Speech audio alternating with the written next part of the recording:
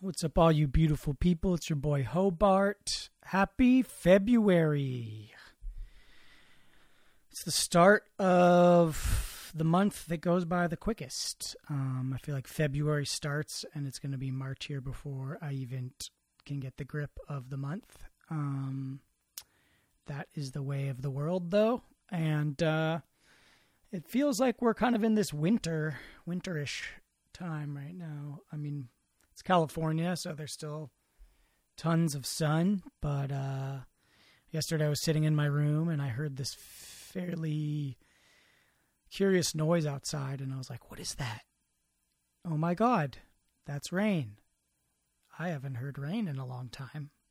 But I love it. I really since moving to Oakland, I cherish the overcast, rainy, just dreary days. They really allow me to settle in and quiet my mind in a way that when it's sunny out, I'm just like, oh, I got to get outside. I got to go do these things, self-actualize. So it's nice to have space. It's easier to take that space when I'm seeing gray skies, which I know my people in places like Seattle are like, are you crazy? We would kill to have that. Well, just if there's one thing we learned from Bartholomew and the Oobleck, you got to find a way to be satisfied with what's coming out of the sky. Because if you're trying to change it, well, then you get Oobleck all over the place. Yeah. All right. So today I got a special person on here, as always. We get the best guests here on the Bartcast. But I met this dude, I guess actually first when I was 12 or 13. I went to this party at a house in Fairfax through a friend who worked for the Marin County Bicycle Coalition. Rest in peace, Deb Hupsmith. She's a good friend of my mom's. And we went to this house, and it was this guy, Joe Breeze, who was one of the mountain bike founders of Breezer Bikes. And I ended up playing with his son, who's probably 5 or 6, I would guess. And he had all these Brio trains, and I'm a big Brio train advocate. I love Brio trains. Grew up with them. Had a huge set. So I just went right into building an epic layout for him in his room, and apparently he was pretty stoked. And then, fast forward, 18 years later, and I'm going out to Fairfax to set up my first art show for my photography. HobartMedia.com/photos, I think. Just go to HobartMedia.com if you want to see the aluminum prints I've been doing. Anyways, that's beside the point. And I'm setting up at this art show at my friend, shout out Nick Baker's house. And this dude is setting up his hats. And he's got beanies, he's got hats, he's got patches and stickers. And I just loved the art. I loved the design. It was very simple, kind of 2D, but really just beautifully yet concise, visually concise, in this way that really appealed to me. And I was like, okay, I gotta get a hat. So I started talking to the dude. He was really nice. And I ended up walking with a dope red corduroy hat. If you check my Instagram at Young Hobart, I'm actually rocking the hat in my last post. Maybe I didn't put it on Instagram. I think I put it on Instagram. It might just be on my Facebook. But you can see the red corduroy hat I got. It's got a really cool mountain logo on it. And I also bought a beanie off of him. And the beanie was the most comfortable beanie I've ever owned. And I loved it so much, I ended up buying 5 more to give to all my family members for Christmas. And they all loved theirs. They've been wearing them. So highly recommend checking out Tommy Breeze, his store, his apparel, his Instagram, by Tommy Breeze. But today we're getting into kind of, the story of how a young man becomes an entrepreneur and selling his art, affixing it to apparel. And it's kind of the first part of the conversation. And then I'd say about maybe half an hour, 45 minutes in, we really get into like the most fun space for me personally, which is this kind of like philosophical creative space. And it starts when Tommy starts talking about his projects looking forward and his dreams for using his business and his platform to support the arts in his community and really like create this culture of artistry that is supported by the larger community, which I think is really important and is really inspiring to hear entrepreneurs, business people that are thinking along these lines. Because so often from the business side, it's kind of like, how do I extract value and profit from the artists? And it's really cool to see a business person like actually working to support the artists themselves and empower them to support themselves, because we need that more than ever. I think, one of the biggest takeaways during this COVID time is that like, hey, we need content. We need things to keep our minds, to give us opportunities to experience, these brief moments of escapism if we're having a hard time, and just to make more beautiful shit in the world, or for ourselves to have a practice that we can do artistically that allows us to express ourselves and work through difficult emotions or work through beautiful emotions, and to communicate to our friends and our community in a way that inspires, feelings in their hearts. And that's what art is. This kind of translation of the intangible into expressionism, into a way that instills emotions in the hearts of others. And I fully support that. So I got really excited. You can probably hear it in my voice. I start to kind of pep up at the end, and we had some great conversations. I'm definitely hoping to collaborate with Tommy in the future. One last little note. We did this in Tommy's workshop. So his assistant was packaging up a shipment in the very beginning of this episode. And so there's some free ASMR for all y'all out there in the background. We did pause so we could finish that up.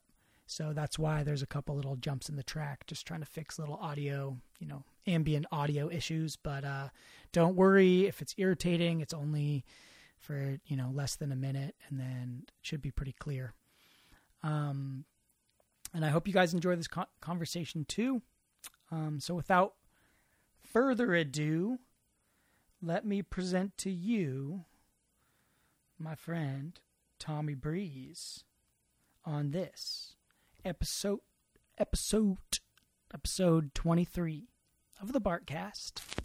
Great to hear from you. What a surprise.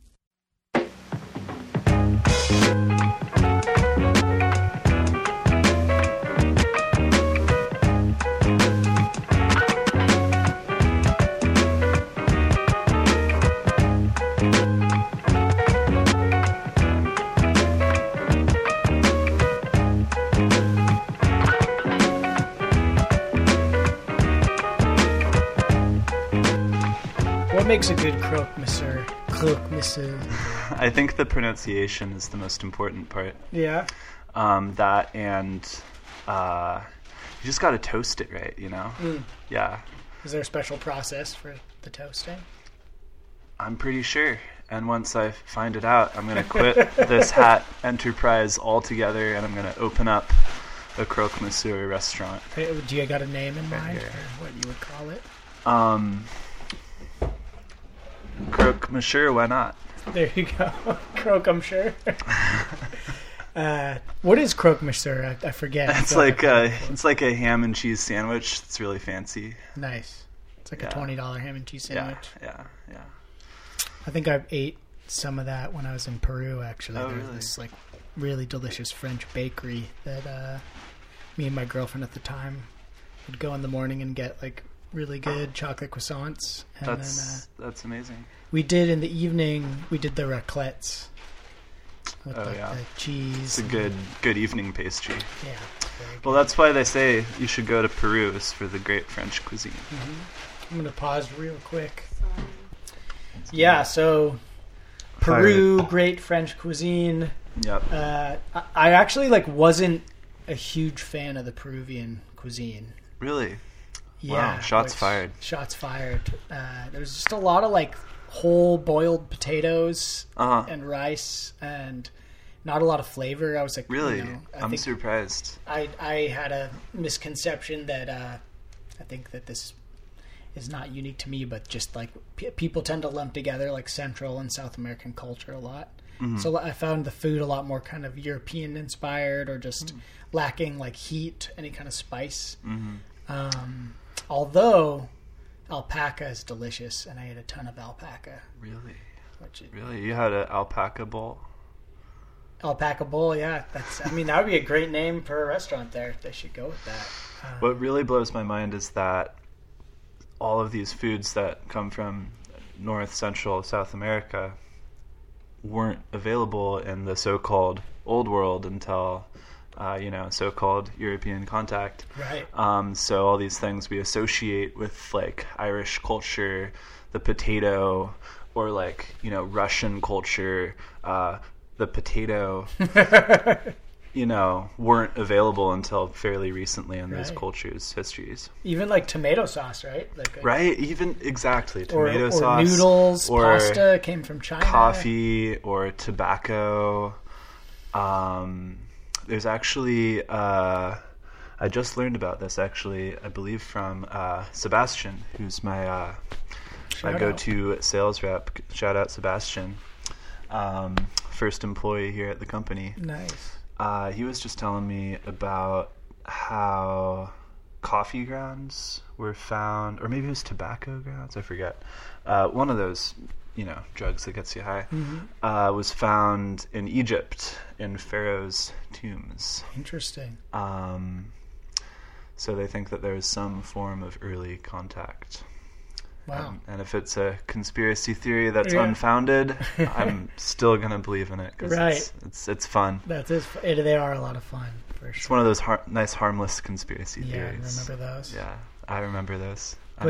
Yeah, we were talking, I saw you got a copy of Frank Herbert's Dune here, which is like one of my top 5 books of all time that I've read. I love it. Yeah. And what I was going to say was like, I listen to a ton of podcasts. I listen to a ton of audiobooks. Audiobooks are like such an amazing invention for me, because it's like I feel like there's less and less time to actually read, and so much of my life I've spent reading that I'm trying to implement this practice again, where like I'll have my audiobook, and usually I listen to that when I'm falling asleep at night, but I kind of started this practice of in the morning when I have my coffee, having like an actual hard copy book that I read in the mornings. It's like a nice kind of, I take like an hour or two just to like have some slow wake me time. It's true. That's awesome. It's a real luxury in our modern lives to have some time to actually read some words on a page that aren't on a screen, that never were on a screen, And that there's no narrator like the narrator that's in your mind, like an audiobook can be affected so much by the performance of the person reading it. Definitely. But I get 5 stars every time. The narrator in my head. So. Right, yeah. I'm really excited to get more into audiobooks. I've been going super hard on the podcasts lately. One thing that I didn't realize would happen when I took this job is I have a lot of time to listen to audio. Right. I'm sewing so much, especially a month ago when we were in the holidays. I kind of feel like the holiday rush for us started in August when we were prepping for everything, and it was a lot of sewing. Most days is like 5 to 8 hours of sewing, and I'd stay up really late because I had to do all the parts of the business that weren't sewing, so I'd do that until about 5 o'clock, and then I'd jump on the sewing chain. And we've got a post-bed sewing machine here in our office HQ, and I sit there and I put on some podcasts and put on my big studio headphones and go at it. Nice. And it's been a great way to pass the time and just learn about stuff. I've got that copy of Dune sitting there that you mentioned, and you'll notice I have a bookmark in there. I believe it's a patch. In one of your patches. Oops. And it's like it just fell out of the book, so I'm just probably gonna have to restart the book. There you go. But it's only like 15 pages into the book because I just haven't found the time lately to read those words on a page. Well, dude, I could certainly give you some like amazing audiobook recs too. Sweet, let's I do don't know that. if you're a sci-fi fan, but I would assume Definitely. looking at that you have Dune, that you are. But have you heard of The Expanse? I haven't. I'm a sci-fi fan, but I'm a terrible sci-fi fan because I don't read enough sci-fi. Well, this is like, in my opinion, the best audiobook series out there, both for the quality of the story and the writing, but also the narrator is incredible. He does Cool. it's a rotating protagonist story, where there's many different protagonists.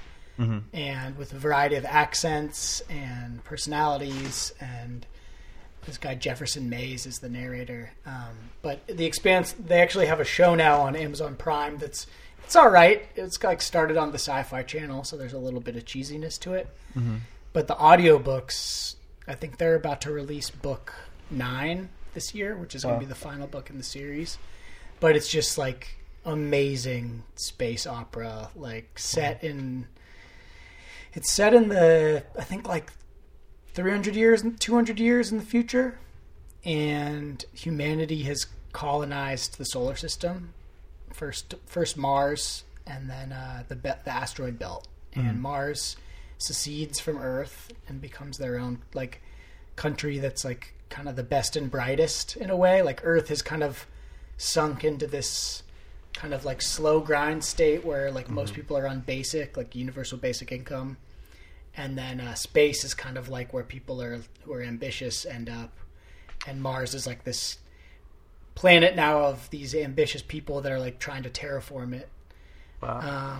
And then the asteroid belt, has become the new third world. So the people living there in abject poverty and struggling just for things like water and oxygen, and they're kind of the new lower class, and there's tons of civil unrest as a result. So it's this very like rich, plausible, like very much alive world that the author creates, or authors. It's a team of two, and then you introduce into that. There's all these ramifications of this, right? And then you introduce into that like a gnarly alien virus, and it's for Nothing me like a gnarly virus. Totally. To really get you going. And for me, a good sci-fi story kind of has to make your skin crawl a little bit. Yeah. And from like the first, I guarantee like 2 minutes into the story and you'll be hooked. It's like very, compelling. Gonna have to check it out. Yeah, and it what builds. I'm gonna need though is I'm gonna need you to read it to me on these microphones, and then just send me the files. Yeah. I'll sit down. No worries. I thought about doing that as a potential career at one point, like doing voice acting and audiobooks. I've been told I have a soothing voice. So. Sneaking some ASMR into there. Exactly. Yeah. Opened some lollipops earlier. We had a little studio ASMR going on for all you fans of that medium. But the cool thing about the story too is it's what shout out ASMR Nation. Yeah, exactly. It's what fired up. I guess it's called hard sci-fi, which it's like science fiction based on our current understanding of physics. So the authors like really do their homework. They're not just like, and then the inertial compensators kicked in, there's a lot written about the stresses on the body of like high G burns and maneuvers. And I think that's a harder way to write in the genre, but it really does make it feel like alive and plausible. It's like historical science fiction, but the history hasn't happened yet because it's set in the future. I like that for sure. Well, Tommy, I want to talk about your art and your business and all this.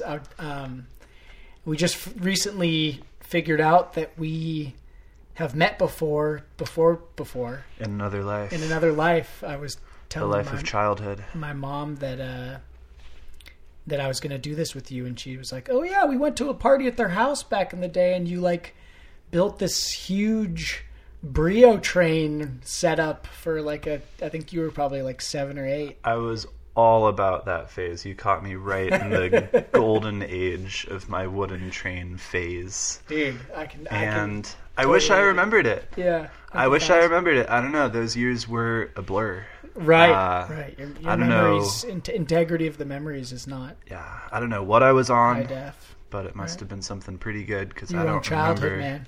Yeah, The ultimate drug. The ultimate drug, childhood. Exactly. Yeah, nothing But, like it.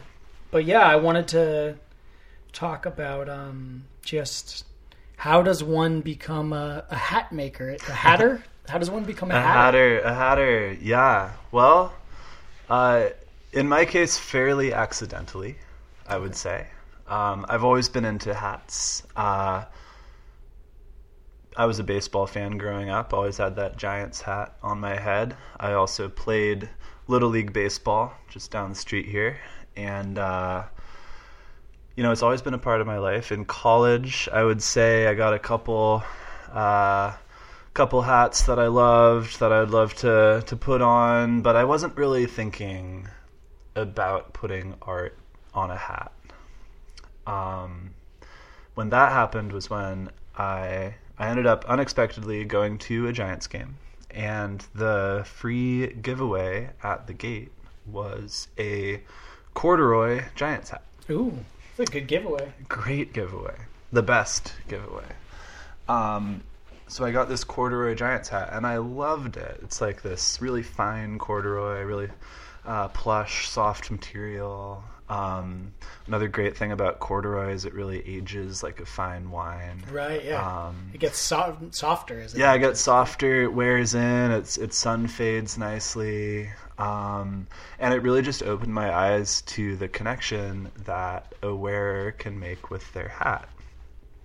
And eventually that led to thinking, well, maybe I can put some of my art on some hats. Because about probably 6 or 8 months earlier, I had been looking into sort of kicking off a bit of an art career. I had done all the classic things like make an Instagram account that wasn't just my personal Instagram account, but instead was focused around my art. By Tommy Breeze is what I went with. Mm-hmm. And, I was just making some designs and uploading them to there. And when I made my Cypress design, which was one of the first ones that I really, solidified as a design, mm-hmm. I had this hat that I loved, and I was thinking, I wonder if I could put these designs onto hats. So I found a supplier who could make some patches. And I quickly realized that if you're making patches, there's order minimums. You can't just make 1 or 2. I mean, you could, but it would cost a ton of money. Right.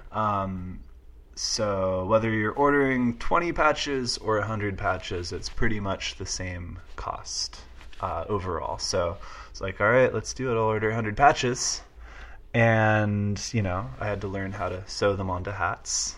And, if I could have just made a few patches, that might have been it. Yeah. I might have satisfied my need to put things onto hats. But I had 100 of them, so I thought, let's figure this out, figure out how to move some of these. Yeah. Hey, can I pause you real quick? Yeah, of course. I got to change the sensitivity of this. Oh, yeah. So I can always boost the volume. Okay. All right. Where were we? You just got 100 patches. I could also talk through it again. Yeah. Let's do that without the picking up other stuff. Yeah. So you're saying that you got this Giants hat.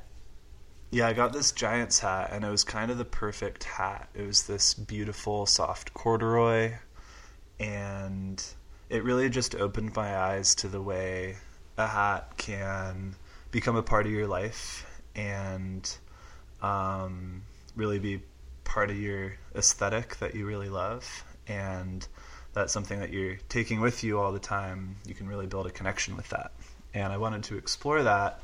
And really, once that hat started to wear out a little more, I wanted to diversify my hat portfolio. Important thing in any young man's life, I'm sure. Exactly, yeah. And I was making all these designs. I just started to make a art account, and on Instagram, as one does, and start getting more and more of my designs out there. And I decided to order one of those designs as a patch. I found a patch supplier. Turns out if you want to make a patch through any of your standard manufacturers, you got to have a pretty high minimum patch order. So I had to get 100 of these. I could have gotten fewer, but it would be pretty much the same overall cost to get 10 as it would to get 100. Because most of the cost is just the setup fee of setting up all the the printing and embroidery for the patch. So I got 100 patches of my Cypress design, which was kind of the first one that I finalized. Mm-hmm. And figured out how to sew them onto hats. It was really, really dicey at first. It took me probably an hour per hat to sew the patch on. And this is just attaching the patch to your at the outside of the hat. Just affixing it on there. And obviously I didn't have a sewing machine or anything that I have these days, so I just had a needle and thread in my hand, sewing it on. And get solid with your stitch work. So if I could have ordered just 10 patches and that was that, I might have not even explored it further. But I had 100 of these things and thought, well, I might as well focus on trying to get them out there into the world. I had been looking at lots and lots of ways to put my art onto things and sell it. That's, I was sort of trying to create a little side hustle for myself. Mm-hmm. I was working at a wonderful art gallery in Fairfax called Trouvé, and just surrounded by all this beautiful local art. How did you get... Sorry, I want to dial back a little bit. Yeah. How did you get started with your art in general? Like, what was that evolution like? Well, I've always loved drawing. Back in the day, it was drawing a lot of trains. Loved drawing some trains, drawing some cats, all the things that were surrounding me in my life at home. Later on, middle school, high school, I really was drawn toward landscapes. So I would draw landscapes all the time, sketch in the margins of my notes in school, draw all manner of cartoonish things. I always just really liked putting pen or pencil to paper. It's pretty much what I worked in, either pen, pencil. It didn't get into painting until a while later. Mm-hmm. And that was really the trajectory of it, is just enjoying drawing. And then when I was in college, I studied art history. And that didn't really have a making art component to it, but it did really clue me into a lot of concepts of good design, looking at different painters and sculptors and what they were doing and why they were doing it. So I really appreciate having that background. But I think in general, I've always just been interested in design and just putting images together in a way that's pleasing or thought-provoking. And one of the things that I really focus on with my work is balance. So when I'm making a design, I'm really specifically going in there and making sure that each component of it is balanced, say within a circle. I often work with circles. So, I'm sitting there with a drawing program open on my computer and staring at it and clicking 1 pixel to the left for this one part of it. No, it needs to go 2 pixels to the right. And I'll spend a bunch of time just sitting there and trying to get that collective feel down there. So even if you don't notice the balance in the front of your mind, there's, I believe, sort of a deeper connection that your mind picks up on, sort of a happiness that gets unlocked if you're looking at something that is totally balanced. Right. Yeah, I mean, that was one of the first things that attracted me to your art. Was, I take a lot of joy in, especially with clothes that I wear, like the simplicity, like a simple design, without writing, just like a little image. You know, it's like I think it's so powerful on a piece of clothing to see something that's just like a simple logo or a simple image where you're almost curious right away of like what does that represent, or what is that? And I think it was at, you know, shout out Nick Baker at his arts fair. I was bringing my photography and I saw your hats, and right away I was like, oh, that's my style right there. Like just it was the little mountain image that you did, and there was just this beauty and the simplicity of it. You could have done a lot of cross hatching or shading or added all this depth, but there was something about the like very just kind of neat simplicity of the lines and the thickness, and I was really drawn to, you know, to that aesthetic that you created. I think it works really well. Cool, that's really great to hear. Yeah, and it's really about the wearer's connection to the art piece and to the hat. I always say, like, it's not my hat, it's your hat. Right. The design should resonate with the wearer just as much or even more than it resonates with the artist. And I love it when people tell me, you know, what, say, the mountains design reminds them of. You know, it's meant to be an iconic image of just being outdoors in your happy place. It's not supposed to represent any one location, although there are several locations in my mind, in my memoryscape, that it draws on, creating the design. But there's so many more places out there that it can represent, and really the designs are meant to allow the viewer and the wearer to channel their happy place, wherever that may be. Yeah, it's kind of like in songwriting.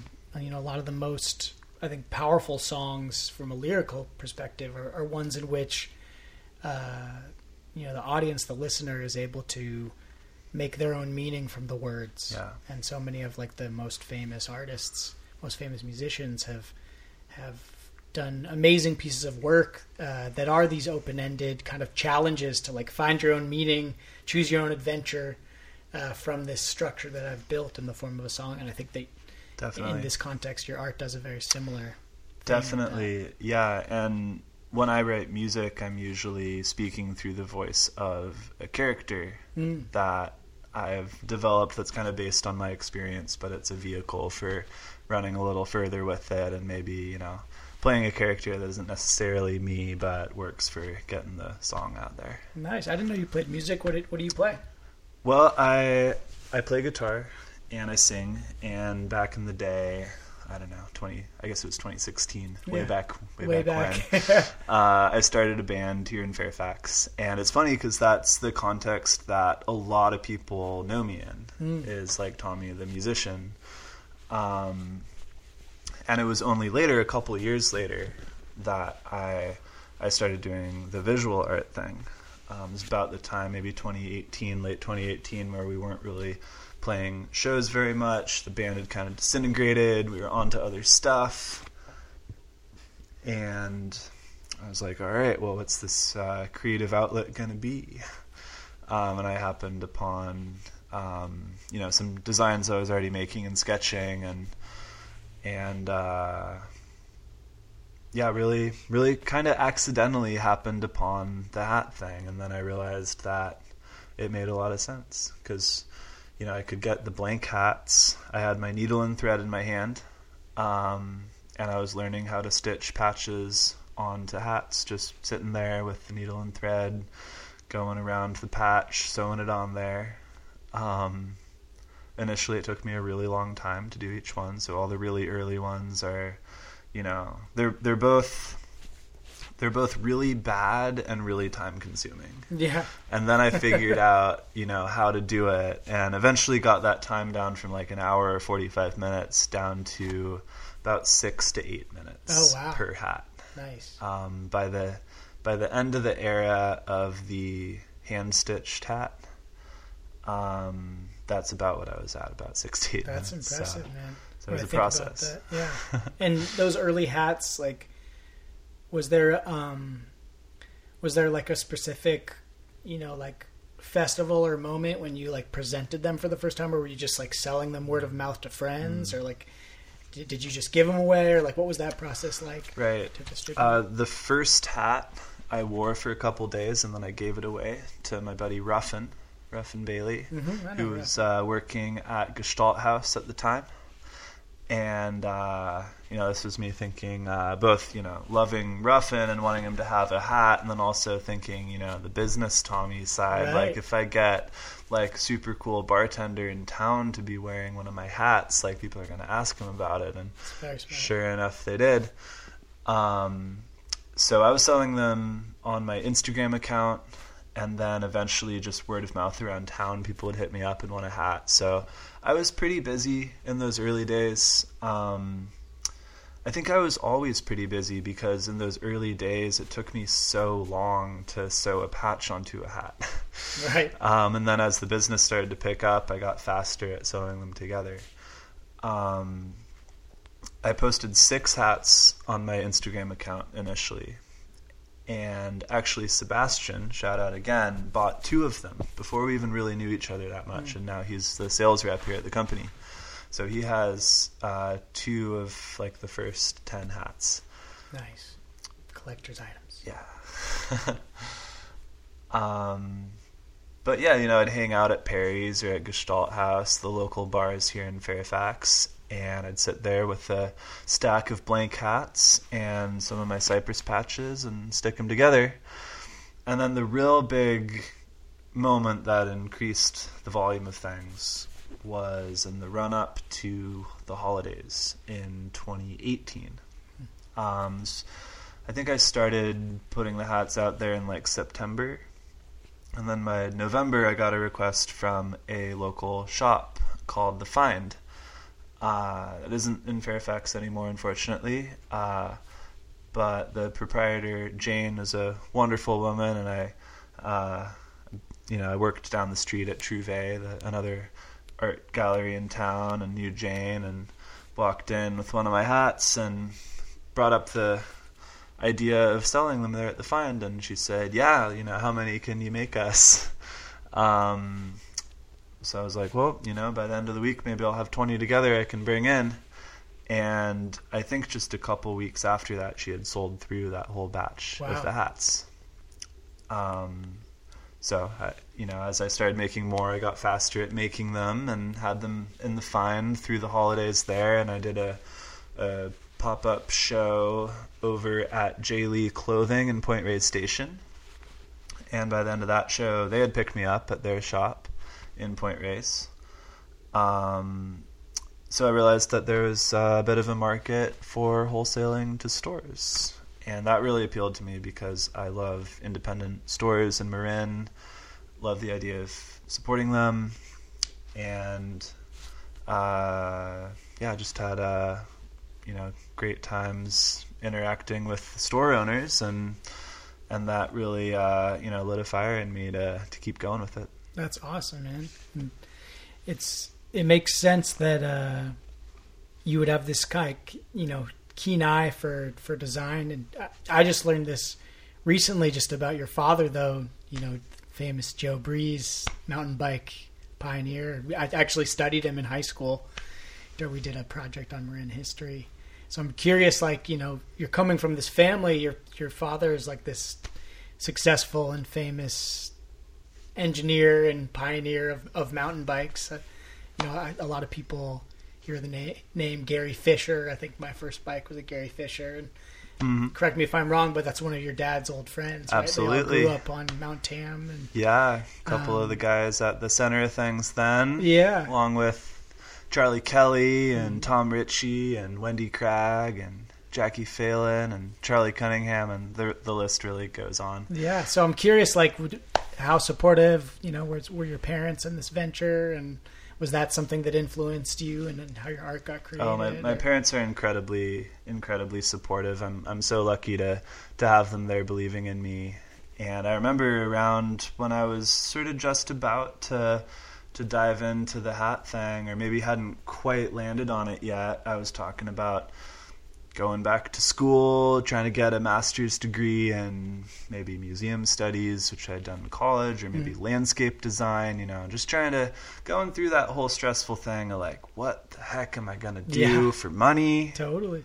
around here? Couldn't keep working in small shops and still afford to live in Marin. Right. So I was like, how am I going to do this? And, I talked about maybe going back to school, and my mom said, you should really look more into your art. That's awesome. Which is just an amazing thing to hear from, Yeah, from a parent. yeah. And, How many kids get to hear that from their mom? right. And my dad's always been really supportive too, and just a really great person to look toward. He's an incredible engineer and also an incredible designer. Most people probably don't know that he's an incredible visual artist, illustrator.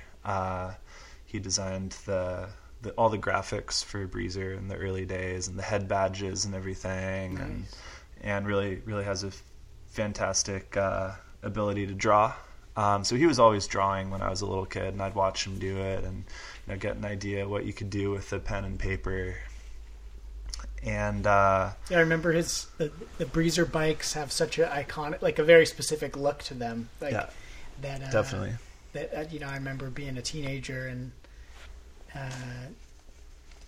and just noticing that there was like this definite uniqueness to the design of those models. And definitely, yeah, and a lot of it's really inspired by the past. That Spear Point paint job's inspired by the early Schwinn Excelsior models, the pre-war Schwinns that they would ride up on Mount Tam and the hills around here, and really the progenitor of the modern mountain bike was those basically cruiser bikes that they would repurpose for riding off-road, and eventually they started breaking so much that it was time to design a modern mountain bike. And turns out my dad was the guy who everyone pointed to make that happen, especially Charlie Kelly, who was essentially the founder of the Repack race, or at least its official, unofficial leader at the time. Asked my dad to build him a bike from the ground up that would withstand the rigors of this downhill race they were all doing. And my dad was taking a frame building class at College of Marin, and Charlie paid him up front, and he said he'd get to work. And it's probably about 8 or 10 months later that my dad had come up with the finished product, which was the prototype that he kept for himself and tested. And then after that, he built a run of 9 more for his friends. But yeah, it just really shows how methodical he is. He's all about design before you build. I think I picked up a lot of that. Yeah. I think I picked up a lot of that from my dad.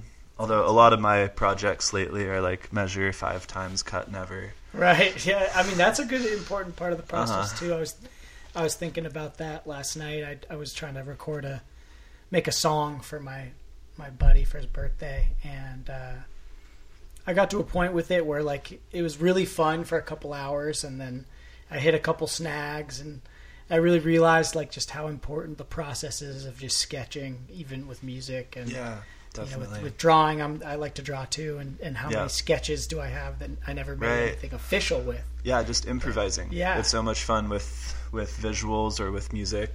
I love improvising. I want to always find more time to be able to do that. Totally, definitely. And the other thing I wanted to say was just I just recently got into mountain biking. I grew up out here in West Marin, and certainly I think my brother had like a nice Specialized when he was little. I had actually an old Gary Fisher given to me. It was hardtail, no suspension, but I rode that thing everywhere, and it was like the lightest bike, lighter than all these fancy bikes that everybody was riding. Right.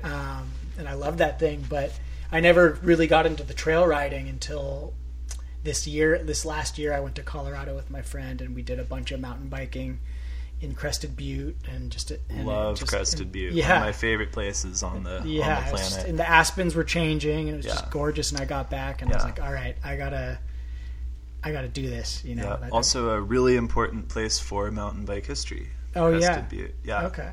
Yeah. It became, sort of the social center of mountain biking by, 1980, like the early 80s. They had something called Fat Tire Bike Week. Okay. They also had something called the Pearl Pass Clunker Tour that they started all by themselves in 1976 without any influence from the Marin Riders who were doing their thing Wow. over here. It's a bunch of Parallel thinking. Yeah, parallel thinking. Absolutely, they're getting all these bikes from the Denver dump and riding them around town on those flat dirt streets they have in Crested Butte. Mm-hmm. And it used to be that all the streets were dirt there through the 70s probably. And the Marin Riders, my dad and Gary and Charlie and Wendy, they all got wind of what they were doing out in Crested Butte via a article in I guess it was some offshoot of the Whole Earth catalog. And they called them up and said, hey, are you doing the ride this year? And they said, yeah. And they went out there to Crested Butte and met up with them and ended up going over the pass that they had gone over a couple years before. And after that, it was an annual event. And even more so than Marin, Crested Butte stayed the epicenter of the spirit of mountain biking, because so many trails in Marin were shut down pretty early on in 1979. Wow. Which was just a couple years after anybody was starting to hear about mountain biking as a sport. Right. It was probably the year that the term mountain bike was coined. And Crested Butte, on the other hand, had all their trails open. So it was a much more fertile area for developing the sport, even though so many of the builders and engineers were back here. Although there were also a lot of builders and engineers in Colorado. I'm sure, yeah. And really one of the main things that whole story of mountain biking has taught me is that it's really all about creating that fertile ground for doing what you want to do, creating the scene and the community, because you can have a lot of talented people all in one place, but if nobody hears about it, it's not going to go anywhere. And it's really about the people who want to get involved. The ability to have the thing that you're creating and doing speak to other people on a really personal level is, I think, what really gets the momentum building. How do they find their own meaning, like we were just talking about earlier? Yeah, like finding your own meaning in the design. Also finding your own meaning by maybe learning how to create apparel. That's one thing that I really want to go toward. Is not just creating my own apparel, but creating workshops and a space for people to get involved and create their own designs and turn them into patches and put them on their stuff. Like a platform for collaboration. Exactly, like a platform for collaboration. Yeah, and that's while running the company here, making hats, sending them out through TommyBreeze.com or through wholesalers or through the stores that we're in now. In the background, I've really been working on the beginnings of a platform. Awesome. Yeah. You got a name for it yet, or is it still in the early development process? Still in the early development process. Yep. But we do have the space leased. My buddy cool. John Zerby, it's his space over in San Rafael. Nice. And there's enough space for me to move my manufacturing setup over to San Rafael. And then we're also expanding it a great deal so that we can bring our own custom patch manufacturing into the process. That's so cool. So instead of ordering patches, by the several hundred, we'll be able to make unique patches one by one with some processes we're developing, combining screen printing and embroidery all into the same setup. Nice. And then actually run what's called a Mero machine made in Fall River, Massachusetts for the last 100 years. It's the proprietary stitch that puts that stitched border onto the edges of patches. That really tight like border. Round thing? Yeah, it's like a round, wound surging stitch that goes around the outside, and then there's like a crosshatch stitch that attaches it to the patch. And it's just a really, really specialized tool that does one thing really well. Right.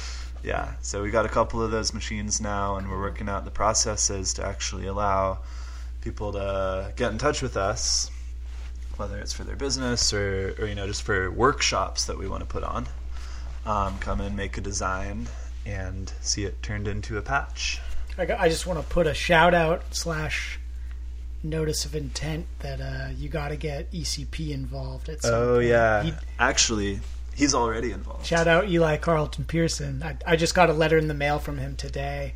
That's awesome. It was this killer, sweet letter, with so much love in it, and the front is just this amazing color drawing of this natural treescape. And he was like, "This is one of my first colored pieces," and I've just been following his, it's awesome. Eli Arts and Farts on Instagram, but he's one of my favorite artists, both as a musician and as an illustrator. Absolutely. Same here, man. Eli is such a talented artist. Yeah. Obviously, his music speaks for itself with PSDSP, Physical Suicide Deterrent System Project. Greatest name ever. He was on this podcast. He was episode, I want to say 4 or 5. That's incredible. Yeah. Very, very talented guest to have aboard. Totally. And a lot of people don't know that he's also an incredibly talented visual artist. He's so good. So we're working on a process right now for turning some of his pieces into large format and small format patches. Awesome. And maybe I'll spill the beans a little bit on your podcast here, but we're working on a process for patch creation that leans more toward the abstract expressionist side of patch creation. And it works really well with Eli's, some of Eli's art, his apparel art. Some of you listeners might be familiar with Eli's PSDSP sweatshirts. I'm wearing one of them right now. Yeah, the ill. Oh, I didn't even notice that. I've only seen it with the red on black. Oh, yeah. Yeah, I got a special one off. Got a lot of visual aids here. I don't know how that translates to the world of radio land. You just got to paint a word picture, man. But yeah, I've got a sweatshirt here that Eli painted. Ill, man, that is ill. It's from the Ill brand. Anagram. Ill with an exclamation point, of course. And he does it with stencils, masking tape stencils. So he'll put down a masking tape stencil for the words ill with an exclamation point. And it's an anagram, right? And it's an anagram, right? Same front to back. There's a whole lot of different meaning that you can take from it. You can take away whatever meaning you want. And the pattern, just for those of you listening, it almost is reminiscent of those old children's books, The Hungry, Hungry Caterpillar. Are you familiar with those? Yeah. It's got that similar kind of paint pattern that's in these different bands. Yeah. Once he puts the stencil down, he just goes in with acrylic paint and paints over it. And I've had this sweatshirt for I think over 2 years. Even washed it a few times, and still looks great. So we're working on a way to produce patches with Eli's art on it.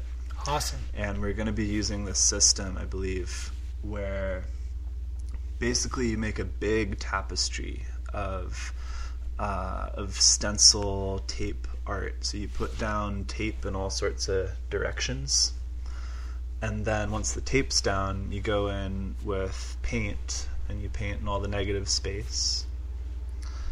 Then you peel off the paint, and you're left with this big tapestry with all these designs all across it. You know, some big swaths of paint, some little sections. It's all sort of put down in an abstract expressionist style, just what fits in the moment.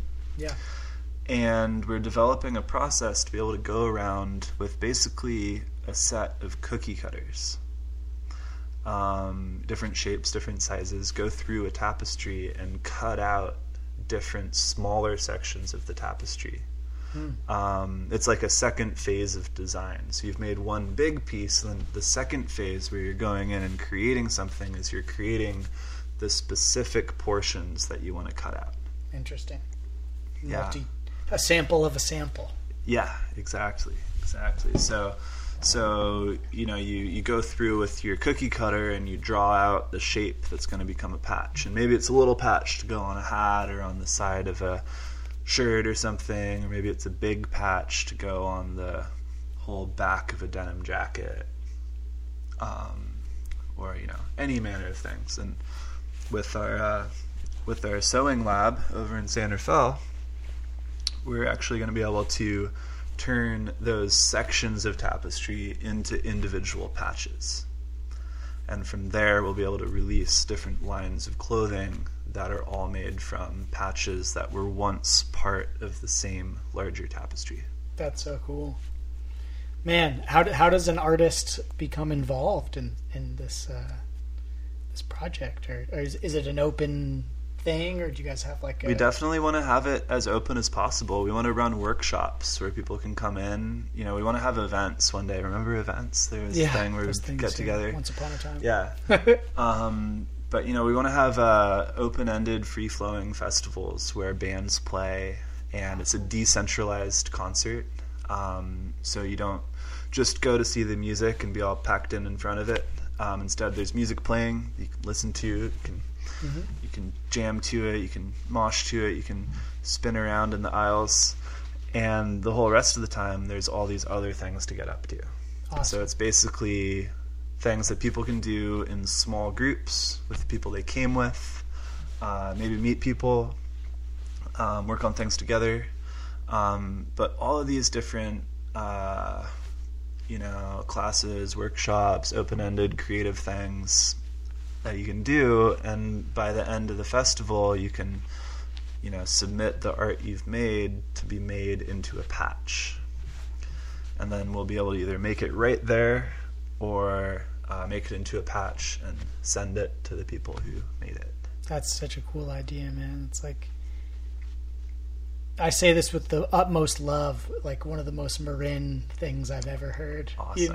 Yeah. And that's what it's about. Funky, out west vibe. For sure. That's very that interactive aspect of it. Absolutely. With the radical inclusivity, one of my core values. I love to hear that to open it up, because for so many people that's kind of the barrier of entry, right? Is maybe I have all these ideas, but how would I ever implement the doing? And it takes a certain kind of artistic mind to be able to hold space for the creative, but also to be able to navigate, the infrastructure and technical aspects that for so many artists are where they have to get off the train, Right, and that draws back on why we're trying to create a platform, really. We want to provide that infrastructure. So is there like a stage or a performance space also in this? Definitely, yeah. Awesome. One of the things that we want to do moving forward is actually rent out nights at local bars and nightclubs. Sweet. Once it's feasible and safe to do that again. One of the things that I foresee in our collective future here is a willingness to try new things in creative spaces and in municipal spaces. So whether it's a nightclub or maybe a park in a city, I think a lot of cities and town councils are opening up to the idea of creating a venue for artistic expression. Awesome. I'm really seeing things going that way. So what I would love to do is, take over the forest behind Perry Park for a weekend, just like the Fairfax Festival does, and just like it did when the Fairfax Festival was starting up for the first time in the 70s, and renew that creative spirit here on a grassroots scale. That's awesome. Well, I want to throw my hat in the ring too. I have me and my brother have been working on our backyard space in North Oakland, and I have this dream for it to become in the coming months or year, whenever people start to feel safe again to come out. I want to offer up my yard as this like safe re-socialization zone for people that are like, because I feel like all of us have been in hibernation for so long, and I know that like sometimes after you've been in this introverted space for so long, it can be kind of a shock to come back into a larger social setting. So my dream is to have like a series of pop-up shows. Me and my brother built this beautiful stage in the corner of the yard, and we got a really nice living room too for like art space. So we should definitely talk about that. We should. When things start to open up, I would love to offer that space up for. I love it. That sounds something like this. Incredible. Yeah. And I love the house show vibe when you can do that. You know, I think there's a lot of incredible properties in the Bay Area and incredible people who we'd be able to use as a platform for doing really rad stuff. And that's amazing that you're thinking about it and making it happen. I think that is in our future. We'll have some. I mean, being a musician myself, I've played around the Bay, and I have connections with so many amazing artists that, you know, to be able to not only selfishly get my friends to come play, but also to offer definitely the larger community an opportunity to come and connect. It's just a no-brainer, really. Absolutely. And speaking of music, one of the things we're really excited about doing with our Patch Production Lab is to make merch for bands. Yes. And that's the Lord's work right there. We've done a little bit so far with making custom merch for artists, and we're working out the systems for it. But so far it's been amazing because we can make such low minimum order quantities since we have our own custom shop. Right. We can make like 20 hats for an artist, and we've been working with a couple really cool local artists. John Simpson from Blue Sun Glass, he's a glass blower. Also Ricky Rat Comics, cartoonist and street artist in San Francisco. Nice. And both the runs of merch we've made for them, they've just sold out in like an afternoon. Whenever they post new stuff, it sells out because there's a lot of fans who are looking for ways to connect with their art, and having a piece of apparel, especially when it's made with love and made locally, people really are drawn to that. And for a young upstart band, that's such an important point in the process. Like I feel like once you have T-shirts or once you have merch, like it gives your band like an era of legitimacy, and it's also like one of the few income streams that a band really has control over without having to break off all these pieces. And so absolutely, to offer these local groups small minimum sizes, it takes away that barrier of entry as well. Yeah, and what we really want to do is allow those artists to focus on their craft, their art, their music. We want to handle all of the the nitty-gritty details for them. Back to the platform aspect of all of this. We want to have them get as much of a hand as they want in the creation of their merch.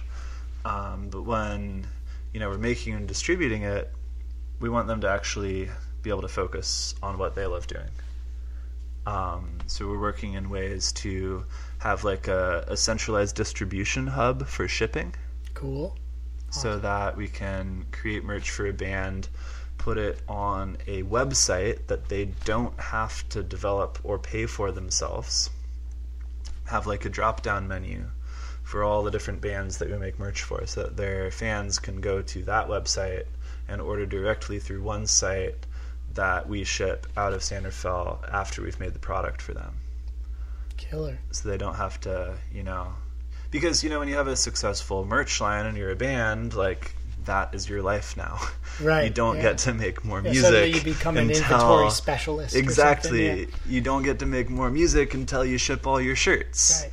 So we don't want to have to make the band ship their shirts. If they want to ship some shirts, they're more than welcome to stop by and ship them. Yeah, but they probably won't want to. I'm Yeah. going to go out on a limb and say they're not into boxing up shirts. The shirt shippers, not a bad Yeah, band name. but what they can what they can do is, design the packaging, design the patches, design the feel, choose the hats that they want things to go on, and really have a hand in the process. So it is art coming from them. But we have all the infrastructure built up now through the Tommy Breeze company, Right. to factor in more brands. That's so cool, man. And I will also say that, in my, this is just me in the dreamer space, which is what I live in most days, I'd say. But, I have similar visions with, I'm a videographer as well. And one of my favorite things to do is, are these music videos with bands. And so, as you're putting this together, I hope you think of me as a, that's something that I like to offer.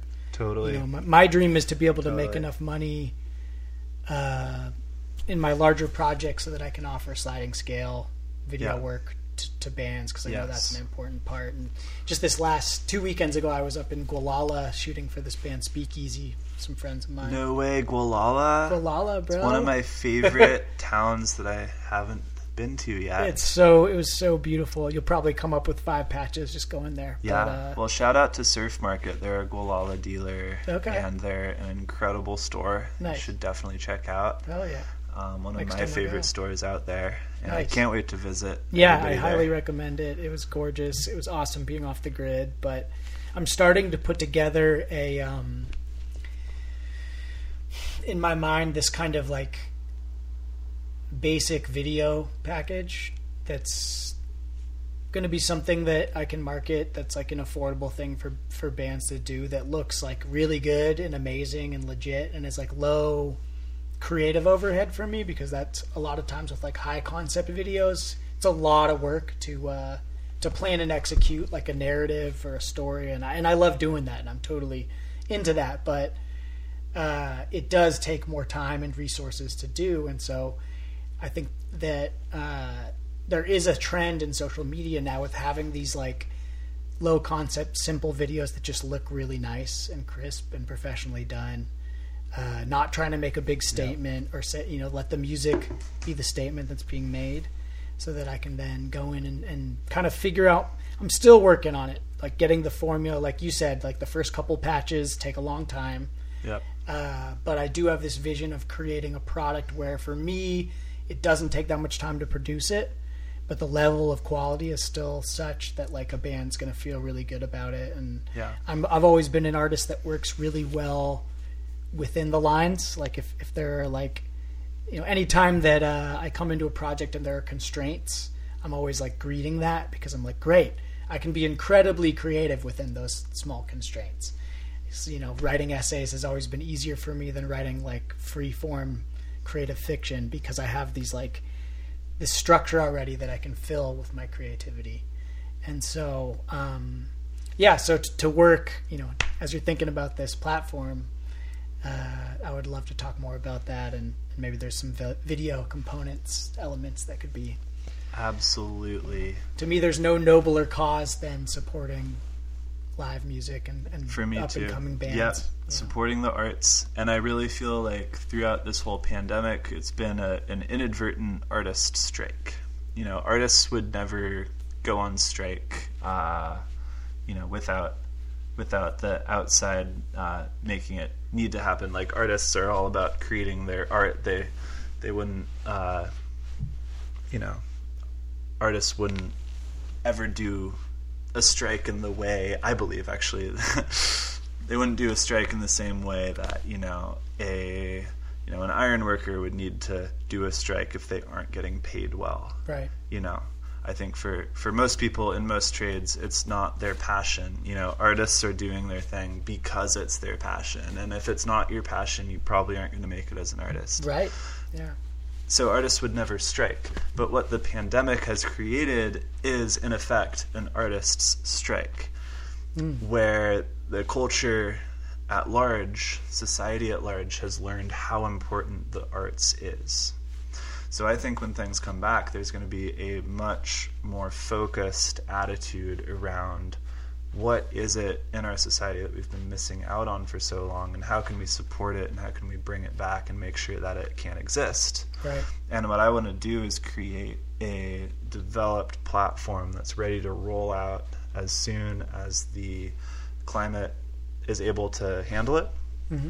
and also roll it out on a sort of sliding scale where we can do more virtual, more spaced out events at the beginning, and then set up a platform for connecting when that's possible.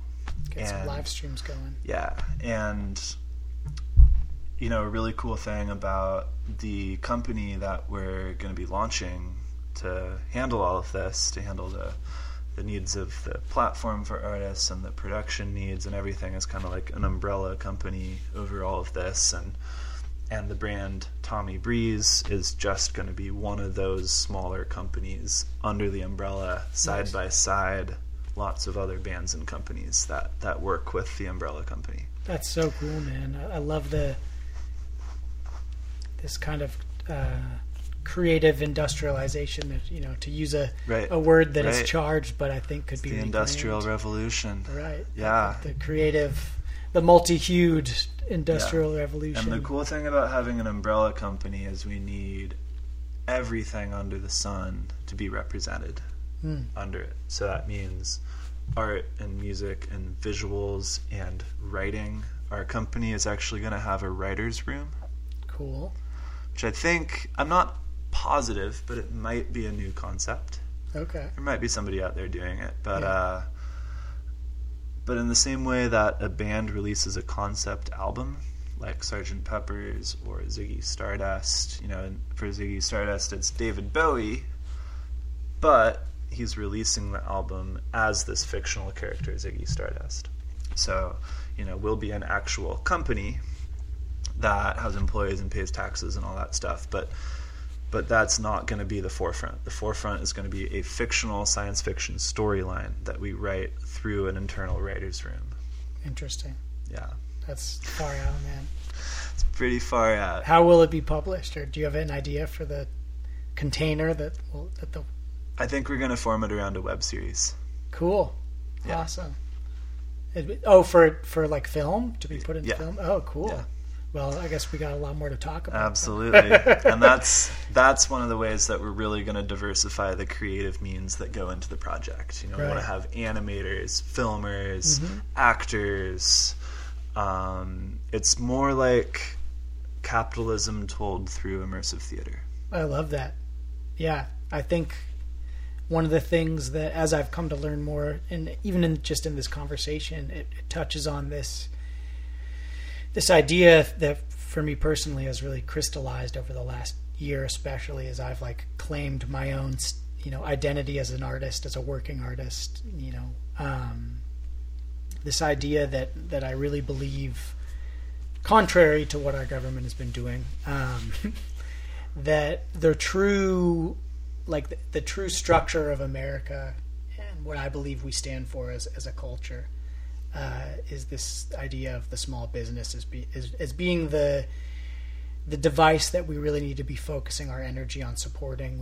We've lost so much in that field over this last year with these shutdowns, but I think that empowering and part of education with youth, but empowering people to really figure out what they love the most, to be able to dive into passionately, and to empower people through all these tools, platforms. We have the internet, we have podcasts, we have so much in the way to open that door and to lower that barrier of entry, so that everybody can be thinking about themselves as like a brand, as what do I stand for, what are my values, and how can I offer to the larger community the fruits of my labor, such as that it sustains and fulfills me, but also contributes something to the community at large. So what you're doing right now, this kind of work, I think is exactly the way that I think we need to be thinking about it. And as I think about young people who are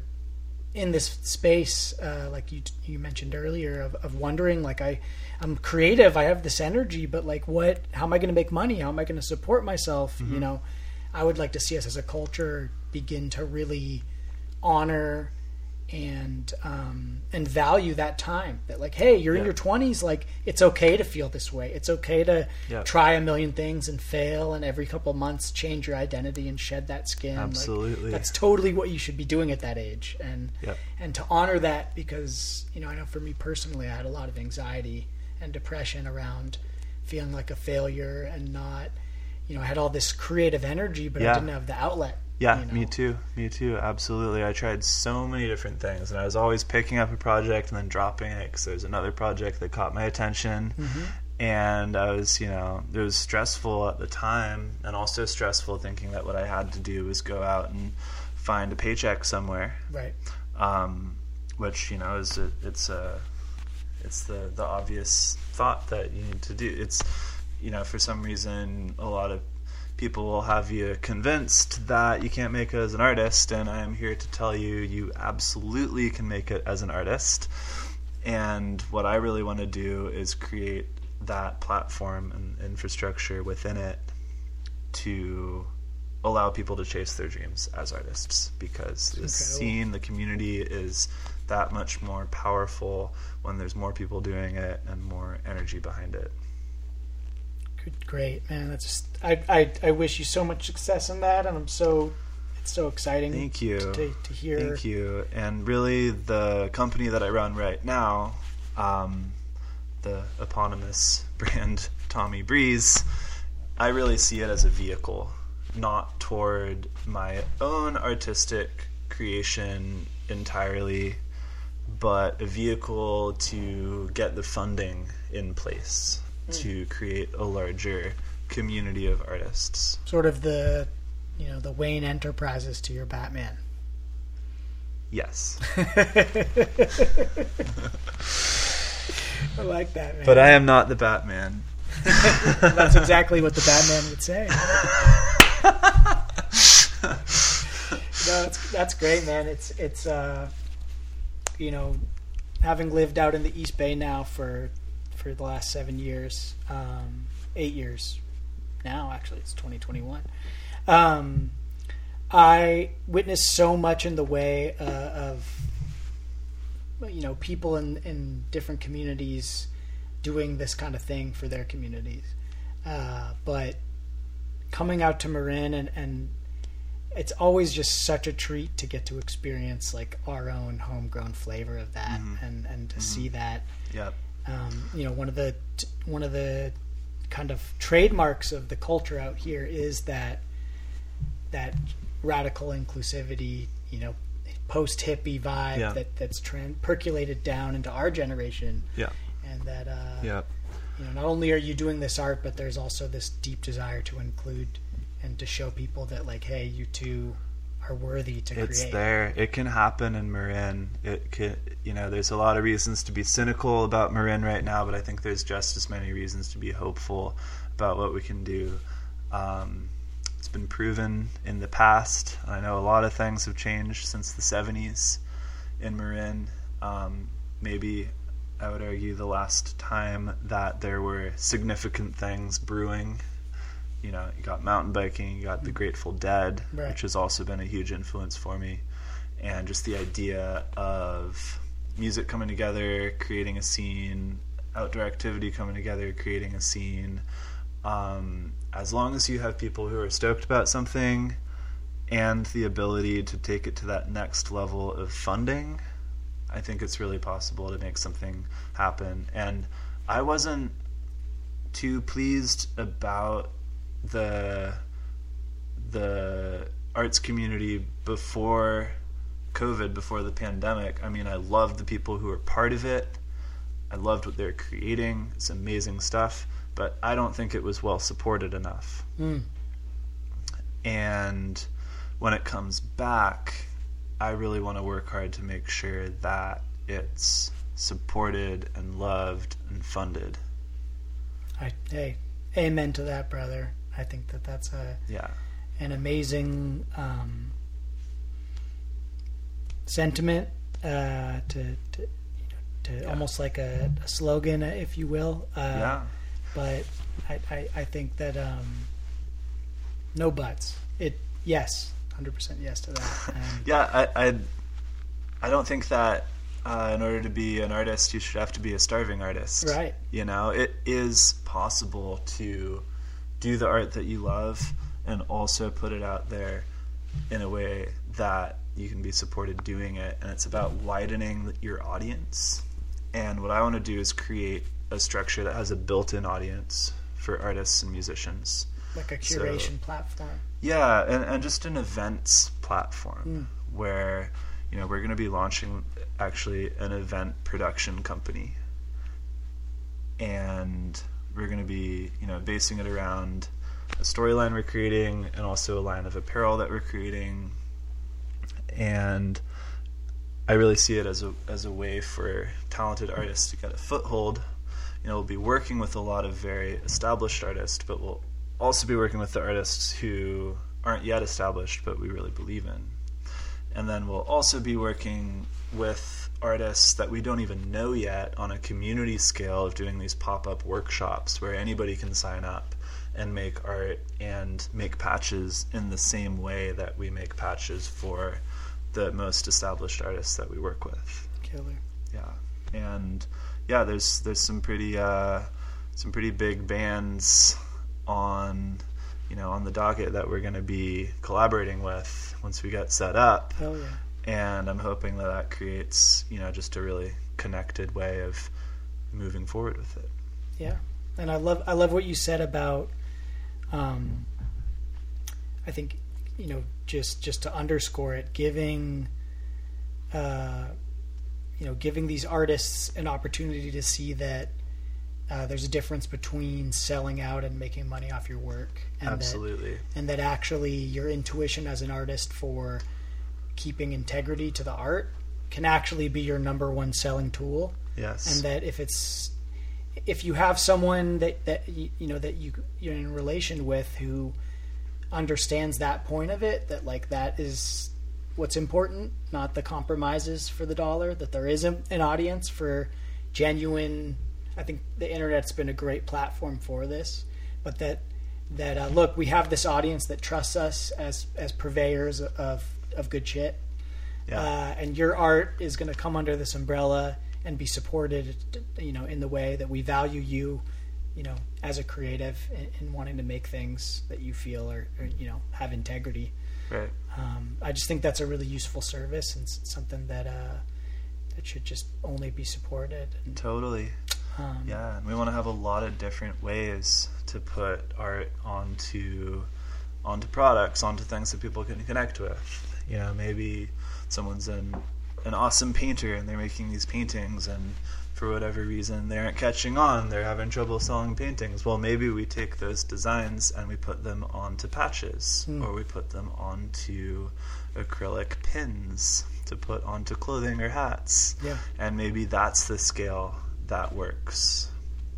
Maybe that's the niche that gets your art out there, and then all of a sudden, because your art's out there on that scale, then you can sell the paintings. Totally. And I think that artists, you know, there is the worry of selling out. Like, if I'm making money off of this, like maybe the you know, what's behind the art has lost something as a result. And I don't think that's the case. I think that it can be the case if selling the art is taking up so much of your time that you can't focus on the art anymore. And that's exactly why we want to have a platform that handles every part of the thing for the artist. So if they want to, they can go right back into creating, not have to worry about shipping the things that they've sold and doing the web design for what they're selling and all of that. Hell yeah, man. That's one of my favorite things about getting to do this podcast is, like, you know, interacting with other people who are having these creative ideas. And this is something that, like, I haven't thought of, but hearing you talk about it, like, already I'm like, yeah, duh. Like, that's exactly what we need right now. And, you know, one of the people are always asking me like, "Oh, what's your podcast about?" And I'm always like, "Well, it's about everything and it's about nothing." But I would say that one of the central themes for me in the people that I pursue to try to get on here is how are people of my generation escaping the soul-killing nature of the 9-to-5, classic go sit in a cubicle life that was kind of our parents' artifact and the generation before us. And so having people on like yourself who are like, look, here's my path. This is the way that I did it. I'm pursuing my passion. I'm not going to settle for something that it doesn't feed my soul. Is super on brand. But then also to hear that you're not only doing that, but also actively thinking about and creating an avenue for people to follow in those paths. I think that's super admirable.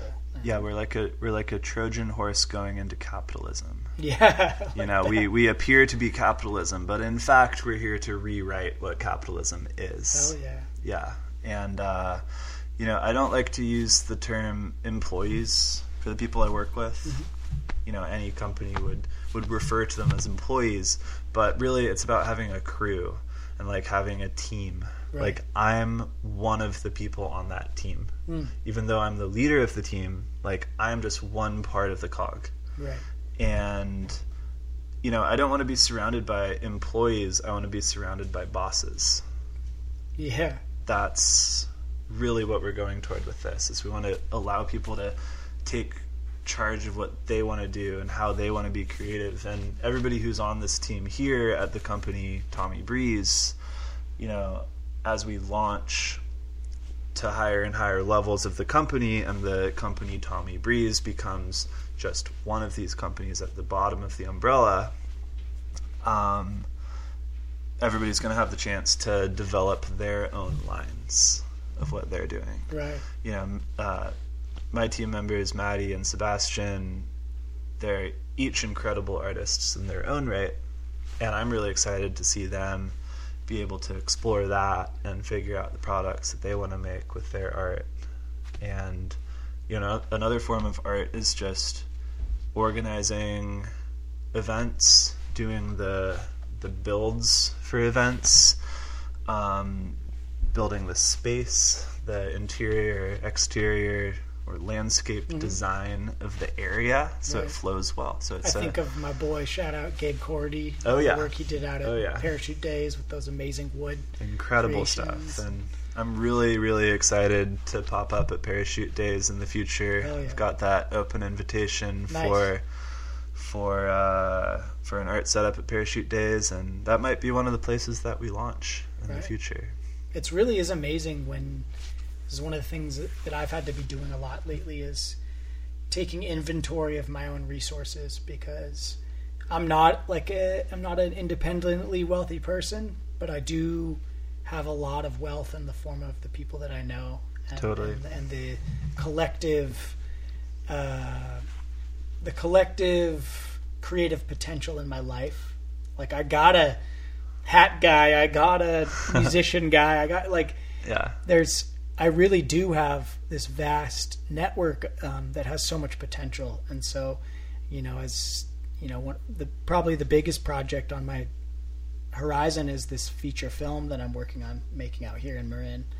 And so like that's, as a director and a producer, I'm like having to think like, okay, like how much money can I raise and what can I do and who can I call on and what are my resources, and it's a lot, but it's also like so inspiring just to realize like, man, I got so much in the way of a network. Like I know so many amazing artists who, if they can, if I can get them fired up in the way I am, would love to do this stuff. And, and that's one of the, the great silver linings of this shutdown, of what COVID has given us, despite all the pain and the suffering, is I think it really has given a lot of us the space to think about things in this new way and hit reset. And all my 9-to-5 day job homies out there, like we want you on our side, let's find what you love to do. And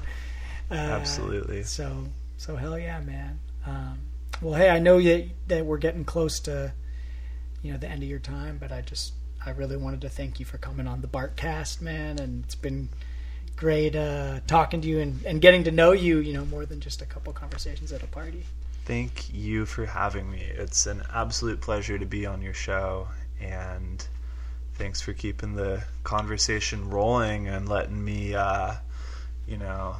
stretch my creative muscles again here. The daily grind can confuse you. I've gotten to that point with my company where most of it is just how do I fulfill orders, get stuff out to shops. I mean, that's what we were doing all day today. I wasn't thinking on this level until you showed up. I know I came in and you were hunched over your sewing machine, and sometimes I've found with these things, it's the nice thing about these long form conversations is it can take like an hour to get into for your brain to shift into that different creative mode. And so it was fun. We created a creative space here. Totally, some really cool ideas came out of it. Oh yeah. And what was I going to say? Yeah, well, certainly I want to set the intention in the future for you to come back on when there's new things to announce.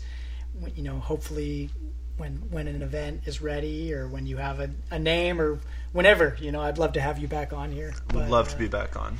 And there's a lot more to explore on these topics. But for now, I just for all the listeners out there, like how do people find you, and how can people learn more about what we just talked about? Well, the main place to find what I do is TommyBreeze.com. That's the website. That's where you can find many of the hats that we make, a little bit about the backstory. You can also see a dealer finder on there, where you can see a list of our dealers in California and a few outside of California as well. Another great place to find me is on Instagram. The handle is by Tommy Breeze. Is that BY or BY? BY Tommy Breeze, like gotcha. By like an author. Cool. Yeah. And I would also encourage anyone who's interested to check out a recent article in Inside Hook on the company. Sweet. By a fantastic journalist named Diane Rommel, who's also written for Rolling Stone, Cosmopolitan. She profiled me a few months ago, and it's another great place to, learn a lot about, in less depth, what we talked about today here. Yeah. But it just like this conversation, I think it laid a lot of the breadcrumbs for, what people might not be able to see on the surface of the apparel company that I run today. But what is just another one of those things that really inspires me to keep moving forward with it, because it's a lot of work day to day. Especially before the holidays, I was working 12, 14-hour days and just grinding. Yeah, and we're going to see you in Corte Madera. Yeah, your hands were totally full. Yeah, it's been a lot, but it's been amazing, and really what keeps me going is the possibility of opening this up to a scene instead of just a company that I run. Awesome, man. Well, hey, may your scene blossom and flourish, and may I get to sit in the middle of it someday. So. Oh, I'm sure you will. Will. Well, thanks, Tommy, and until the next time, brother, just good luck. I wish you nothing but the best of fortune in all your endeavors. I really appreciate that, bro. I'll talk to you soon. Have a good one, man.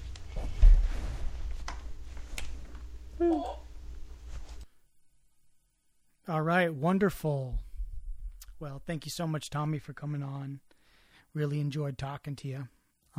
Pretty cool stuff. Again, go check out his art. Go check out his apparel. Get yourself a sweet hat or a beanie, or for your friends or family. Like, I guarantee those beanies are so comfortable. And it's so cold out right now. You owe it to yourself. Also, keep your ears posted for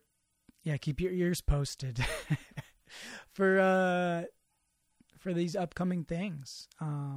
This guy is creating some really cool stuff in his community, and we should all be a part of it. I look forward to the day that I can get my merch made at a Breeze factory somewhere. As soon as we have enough listeners to warrant merch being sold. Yeah, if you guys like what I've been doing, by the way, please, send it to friends, spread the word. I haven't been paying for any sort of promotions. Maybe I'll experiment with that in the future when I have money to throw towards it. But right now it's all word of mouth. So if you guys like what I've been making, spread the love around, because that's really organically how we're trying to grow this thing. And it helps. I think we're up to 1,300 streams all time. So getting more ears obviously allows us to do more. And feel free to reach out to me. Probably Instagram's probably the best, at Young Hobart. And let me know if there's anybody you'd like me to have on. I'm always looking for new guests, and hearing from listeners and people, I want you guys to tune in. And if there are people that you'd like to have, hear me have on, I much appreciate you throwing them my way. That's how these things grow. So, one last little piece of business. My next podcast, which I'll be recording this week, I'm going to have my friend Forrest Stearns back on, the space artist from episode 22. This time he's going to be interviewing me. Would you believe it? And we're going to be talking about how to start a podcast. That's going to be the topic. And so if you've ever wondered, if you've been toying around with it, how do I start a podcast? What do I do? What's the process?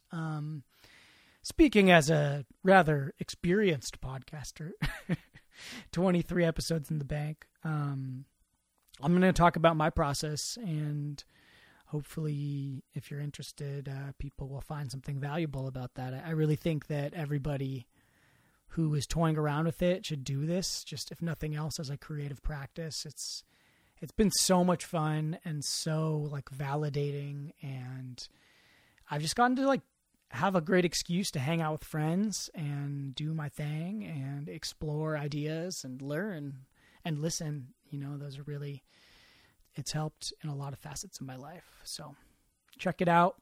We're going to record it, I think on Thursday, and it'll probably be out next week. Love all you guys and gals and everybody, and hope you guys are all having a great week. Until next time, much love.